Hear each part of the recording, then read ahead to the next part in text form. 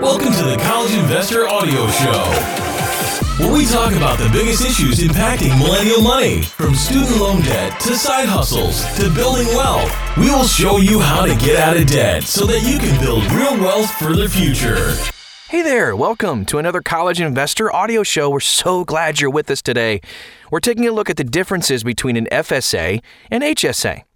Well, the most significant difference between flexible spending accounts, or FSAs, and health savings accounts, HSA, is that an individual controls an HSA and allows contributions to roll over, while FSAs are less flexible and are owned by an employer. This means that if you left your job, the funds in your company-owned FSA may be forfeited, while any funds in your HSA are yours to keep and then roll over into another HSA account.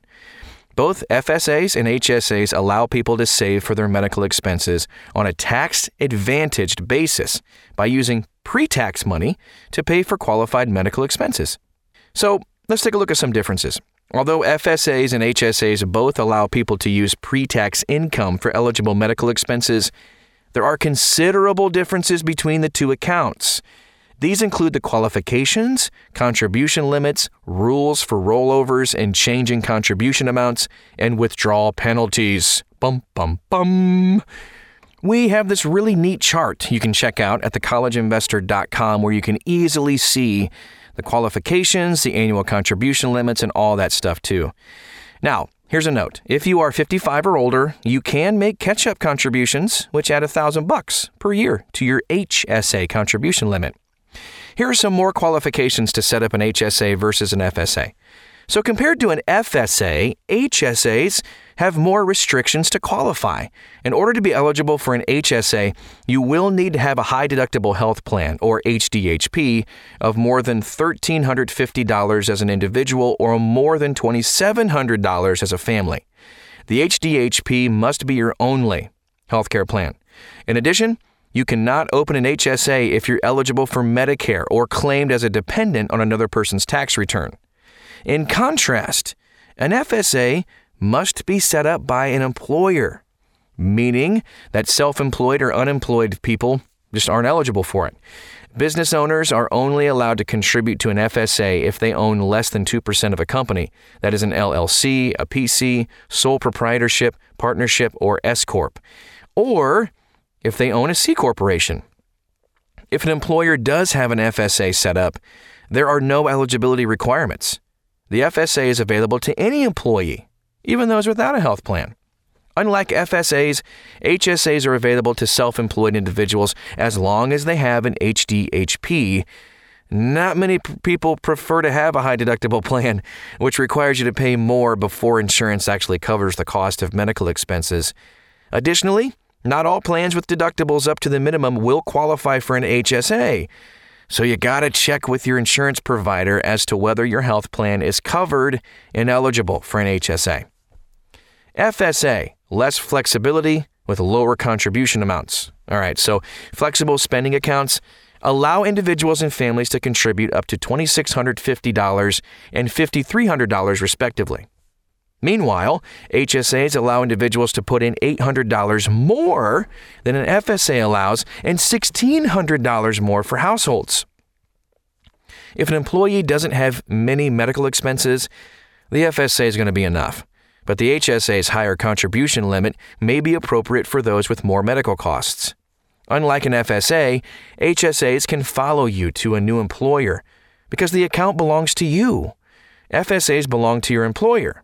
So unless you qualify for a continuation through the Consolidation Omnibus Budget Reconciliation Act, or COBRA, I like that better, you won't have access to your FSA if you leave your workplace. Now, funds do roll over using an HSA. This is one of the biggest benefits of a health savings account, like we just mentioned. It's that you can contribute funds and roll them over. There's no time limit to using the money in the account. The account belongs to the individual rather than the employer. So the individual gets to decide what happens to the unused funds. In an FSA, unused funds are not automatically carried over to the next year's plan. Moreover, unused FSA funds belong to the employer, not the employee. Employers that subscribe to an FSA can choose one of three options for its employees. FSA forfeiture. Employees forfeit unused money, which is transferred to, you guessed it, the employer. A grace period.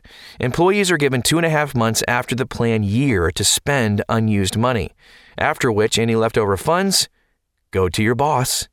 Carryover. Employees can add up to $500 of unused money to the next year's plan in addition to the contribution limit, and any funds over the limit go to the employer. There's a pattern there.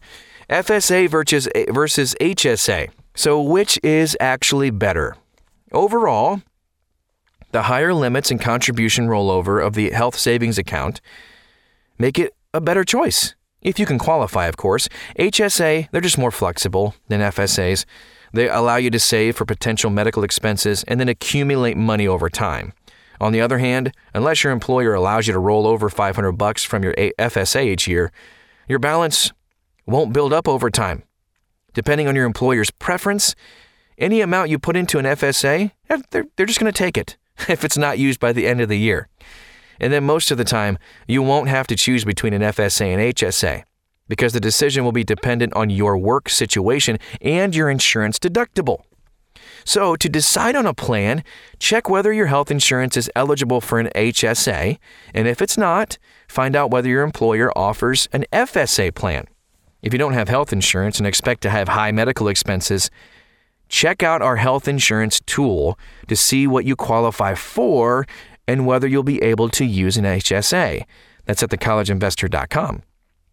Now, can you use both an FSA and HSA? Oh, in most cases, no. You can't have both because both accounts cover the same health expenses and are dependent on your health insurance or employer. The only way you would be able to have both accounts is if you had an HSA and wanted to enroll in a limited purpose FSA, LP FSA, which can only be used for vision and dental expenses. You can contribute to both accounts to maximize tax savings, especially if you anticipate having high medical costs during the year. If you qualify, using LPFSA for vision and dental in conjunction with your HSA is a good opportunity, especially if you're maxing out your HSA. I hope that helps. We dug really deep into these two things. If you got confused or you got lost along the way, you can always find this article at thecollegeinvestor.com. Just type in differences between FSA and HSA, and you'll find it. And there's all kinds of other resources. All kinds? Am I British? No, I'm not. There's all kinds of other resources, too, that you can find. Again, it's thecollegeinvestor.com. Have an awesome day, and we'll talk to you again very soon. And now it's time for some tea. Ta-ta.